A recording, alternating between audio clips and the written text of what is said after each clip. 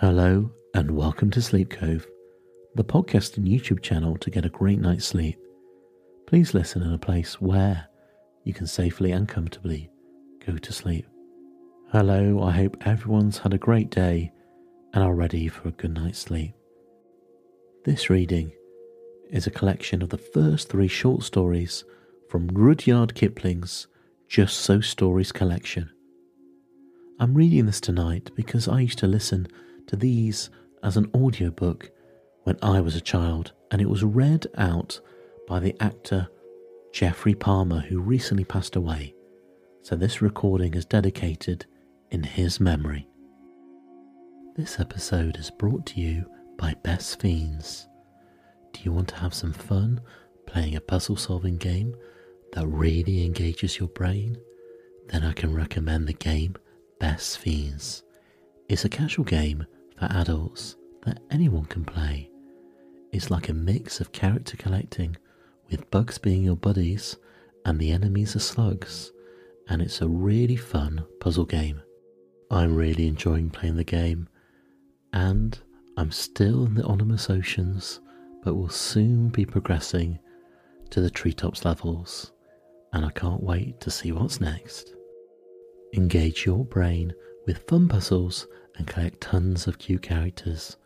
Trust me, with over 100 million downloads, this 5-star rated mobile puzzle game is a must play. Download Best Fiends free on the Apple App Store or Google Play. That's friends without the R. Best Fiends. So let's begin. Rudyard Kipling's Just So Stories. How the Whale Got His Throat. In the sea once upon a time, oh my best beloved, there was a whale and he ate fishes. He ate the starfish and the garfish and the crab and the dab and the plaice and the dace and the skate and his mate and the mackerel and the pickerel and the really truly twirly whirly eel. All the fishes he could find in all the sea he ate with his mouth so, till at last there was only one small fish left in all the sea, and he was a small, 'stute fish, and he swam a little behind the whale's right ear, so as to be out of harm's way. Then the whale stood up on his tail and said, "I'm hungry," and the small, 'stute fish said in a small, 'stute voice, "Noble and generous whale, have you ever tasted man?" "No," said the whale. "What is it like?" "Nice," said the small 'stute fish. "Nice, but nubbly." "Then fetch me some," said the whale, and he made the sea froth with his tail. "One at a time is enough," said the 'stute fish. "If you swim to latitude 50 north, longitude 40 west, that is magic, you will find sitting on a raft in the middle of the sea, with nothing on but a pair of blue canvas breeches, a pair of suspenders, you must not forget the suspenders, best beloved, and a jackknife. One shipwrecked mariner, who, it is only fair to tell you, is a man of infinite resource and sagacity." So the whale swam and swam to latitude 50 north and longitude 40 west, as fast as he could swim, and on a raft, in the middle of the sea, with nothing to wear except a pair of blue canvas breeches, a pair of suspenders, you must particularly remember the suspenders, best beloved, and a jackknife. He found one single, solitary, shipwrecked mariner, trailing his toes in the water. He had his mummy's leave to paddle, or else he would never have done it, because he was a man of infinite resource and sagacity. When the whale opened his mouth, back and back and back, till it nearly touched his tail, and he swallowed the shipwrecked mariner and the raft he was sitting on, and his blue canvas breeches, and the suspenders, which you must not forget, and the jackknife.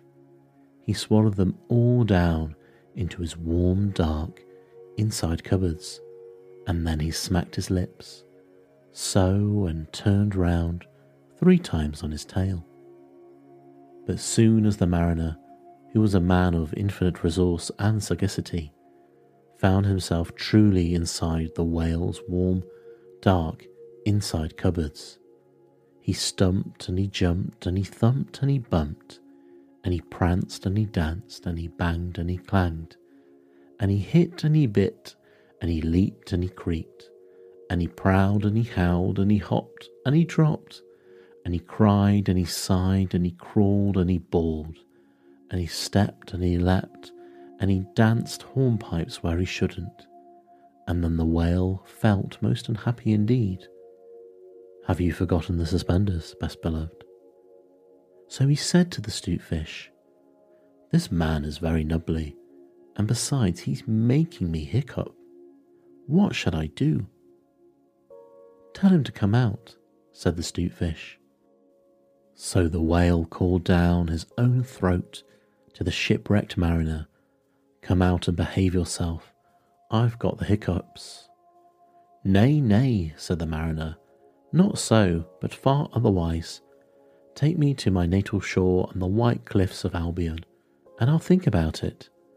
And he began to dance more than ever. "You had better take him home," said the 'Stute Fish to the whale. "I ought to have warned you that he's a man of infinite resource and sagacity." So the whale swam and swam and swam, with both flippers and his tail, as hard as he could for the hiccups, and at last he saw the mariner's natal shore and the white cliffs of Albion, and he rushed halfway up the beach and opened his mouth wide and wide and wide, and said, "Change here for Winchester, Nashakeen, and stations on the Fitchburg Road." And just as he said Fitch, the mariner walked out of his mouth. But while the whale had been swimming, the mariner, who was indeed a person of infinite resource and sagacity, had taken his jackknife and cut up the little raft into a little square, grating all running criss-cross, and he had tied it with his firm suspenders. Now you know why you were told not to forget the suspenders. And he dragged that grating good and tight into the whale's throat, and there it stuck. And there he recited the following sloka, which, as you have not heard it, I will now proceed to relate. By means of a grating, I have stopped your ating.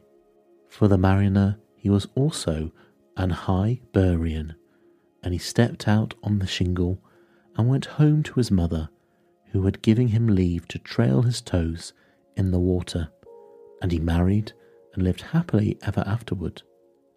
So did the whale, but from that day on, the grating in his throat, which he could neither cough up nor swallow down, prevented him eating anything except very, very small fish. And that is the reason why whales nowadays never eat men or boys or little girls. The small 'Stute Fish went and hid himself in the mud under the doorsills of the equator. He was afraid that the whale might be angry with him. The sailor took the jackknife home. He was wearing the blue canvas breeches when he walked out on the shingle. The suspenders were left behind, you see, to tie the grating with. And this is the end of that tale. When the cabin portholes are dark and green because of the seas outside, when the ship goes whop with a wiggle between, and the steward falls into the soup tureen, and the trunks begin to slide, when nursery lies on the floor in a heap, and mummy tells you to let her sleep, and you aren't waked or washed or dressed, why, then you will know, if you haven't guessed, you're 50 north and 40 west. How the Camel Got His Hump. Now this is the next tale, and it tells how the camel got his big hump. In the beginning of years, when the world was so new and all, and the animals were just beginning to work for man. There was a camel, and he lived in the middle of a howling desert because he did not want to work, and besides, he was a howler himself.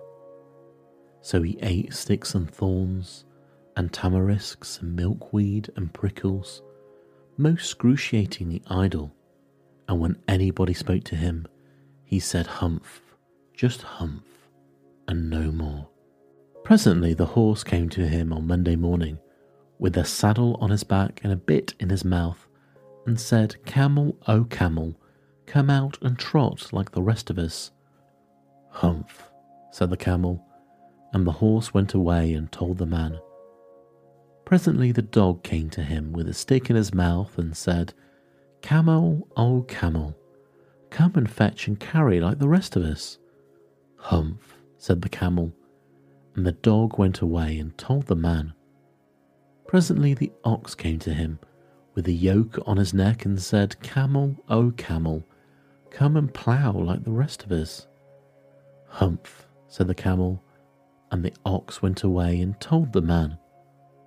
At the end of the day the man called the horse and the dog and the ox together and said, 303, I'm very sorry for you, with the world so new and all, but the hump thing in the desert can't work, or he would have been here by now.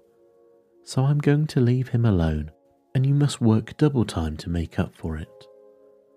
This made the three very angry, with the world so new and all, and they held a palaver, and an idaba, and a punchayet, and a powwow on the edge of the desert, and the camel came chewing on milkweed, most excruciatingly idle, and laughed at them. Then he said, "Humph," and went away again. Presently there came along the Jinn in charge of all deserts, rolling in a cloud of dust. Jinns always travel that way because it is magic, and he stopped to palaver and powwow with the three. "Jinn of all deserts," said the horse, "is it right for anyone to be idle with the world so new and all?" "Certainly not," said the Jinn. "Well," said the horse, "there's a thing in the middle of your howling desert, and he's a howler himself, with a long neck and long legs, and he hasn't done a stroke of work since Monday morning. He won't trot." "Whoo," said the Jinn, whistling. "That's my camel, for all the gold in Arabia. What does he say about it?" "He says humph," said the dog, "and he won't fetch and carry." "Does he say anything else?" "Only humph, and he won't plough," said the ox. "Very good," said the Jinn. "I'll humph him if you will kindly wait a minute." The Jinn rolled himself up in his dust cloak, and he took a bearing across the desert, and found the camel most excruciatingly idle, looking at his own reflection in a pool of water. "My long and bubbling friend," said the Jinn, "what's this I hear of you doing no work with the world so new and all?" "Humph," said the camel. The Jinn sat down with his chin in his hand and began to think a great magic, while the camel looked on at his own reflection in the pool of water. "You've given the three extra work ever since Monday morning, all on account of your own excruciatingly idleness," said the Jinn, and he went on thinking magics with his chin in his hand. "Humph," said the camel. "I shouldn't say that again if I were you," said the Jinn, who might say it once too often. "Bubbles, I want you to work."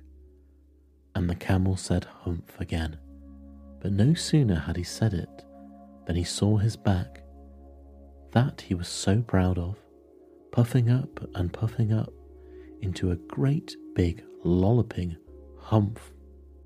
"Did you see that?" said the Jinn. "That's your very own humph that you've brought upon your very own self by not working. Today is Thursday, and you've done no work since Monday. When the work began, now you are going to work. How can I, said the camel, with this humph on my back? That's made a purpose, said the Jinn, all because you missed those 3 days. You will be able to work now for 3 days without eating, because you can live on your humph. And don't you ever say, I never did anything for you. Come out of the desert and go to the 3 and behave. Humph yourself. And the camel humphed himself, and humph and all, and went away to join the 3. And from that day to this, the camel always wears a humph. We call it hump now, not to hurt his feelings. But he has never caught up with the 3 that he missed at the beginning of the world, and he has never learned how to behave. The camel's hump is an ugly lump, which well you may see at the zoo, but uglier yet is the hump we get from having too little to do. Kiddies and grown-ups, too, if you haven't enough to do. We get the hump, Camillus hump. The hump is black and blue. We climb out of bed with a frizzly head and a snarly varly voice. We shither and scowl, and we grunt and we growl at our bath and our boots and our toys. And there ought to be a corner for me, and I know there is one for you, when we get the hump, Camillus hump, the hump that is black and blue. The cure for this ill is not to sit still, or frost with a book by the fire, but to take a large hoe and a shovel or so, and dig till you gently perspire. And then that you will find that the sun and the wind, and the Jinn of the garden too, have lifted the hump, that horrible hump, the hump that is black and blue. I get it as well as you if you haven't got anything to do. We all get hump, Camillus hump, kiddies and grown-ups too. How the rhinoceros got his skin. Once upon a time, on an inhabited island on the shores of the Red Sea, there lived a Parsee from whose hat the rays of the sun were reflected in more than oriental splendour. And the Parsee lived by the Red Sea with nothing but his hat and his knife and a cooking stove of the kind that you must particularly never touch. And one day he took flour and water and currants and plums and sugars and things, and made himself one cake which was 2 feet across and 3 feet thick. It was indeed a superior comestible. That's magic. And he put it on stove because he was allowed to cook on the stove. And he baked it and he baked it till it was all done brown and smelt most sentimental. But just as he was going to eat it, there came down to the beach from the altogether uninhabited interior one rhinoceros with the horn on his nose, 2 piggy eyes and a few manners. In those days, the rhinoceros's skin fitted him quite tight. There were no wrinkles in it anywhere. He looked exactly like the rhinoceros from Noah's Ark, but of course much bigger. All the same, he had no manners then, and he had no manners now, and he never will have any manners. He said, "How?" And the Parsee left that cake and climbed to the top of a palm tree with nothing on it but his hat, from which the rays of the sun were always reflected in more than oriental splendour. And the rhinoceros upset the oil stove with his nose, and the cake rolled on the sand, and he spiked the cake on his horn of his nose, and he ate it, and he went away, waving his tail to the desolate and the exclusively uninhabited interior, which abuts on the islands of Mazanderan, Socotra, and the promontories of the large equinox. When the Parsee came down from his palm tree and put the stove on its legs and recited the following sloka, which, as you have not heard, I will proceed to relate. Them that take the cakes which the Parsee man bakes makes dreadful mistakes. And there was a great deal more in that than you would think, because 5 weeks later there was a heat wave in the Red Sea, and everybody took off all the clothes they had. The Parsee took off his hat, but the rhinoceros took off his skin and carried it over his shoulder as he came down to the beach to bathe. In those days it buttoned underneath with 3 buttons and looked like a waterproof. He said nothing whatever about the Parsee's cake because he had eaten it all, and he never had any manners, then, since, or henceforward. He waddled straight into the water and blew bubbles through his nose, leaving his skin on the beach. Presently the Parsee came by and found the skin, and he smiled one smile that ran all round his face 2 times. Then he danced 3 times round the skin and rubbed his hands. Then he went to his camp and filled his hat with cake crumbs, for the Parsee never ate anything but cake, and he never swept out his camp. He took that skin and he shook that skin, and he scrubbed that skin and he rubbed that skin, just as full of old, dry, stale, tickly cake crumbs and some burned currants as ever it could possibly hold. Then he climbed to the top of his palm tree and waited for the rhinoceros to come out of the water and put it on. And then the rhinoceros did, and he buttoned it up with the 3 buttons, and it tickled like cake crumbs in bed. Then he wanted to scratch, but that made it worse, and then he lay down on the sands and rolled and rolled and rolled, and every time he rolled the cake crumbs tickled him worse and worse and worse. Then he ran to the palm tree and rubbed and rubbed and rubbed himself against it.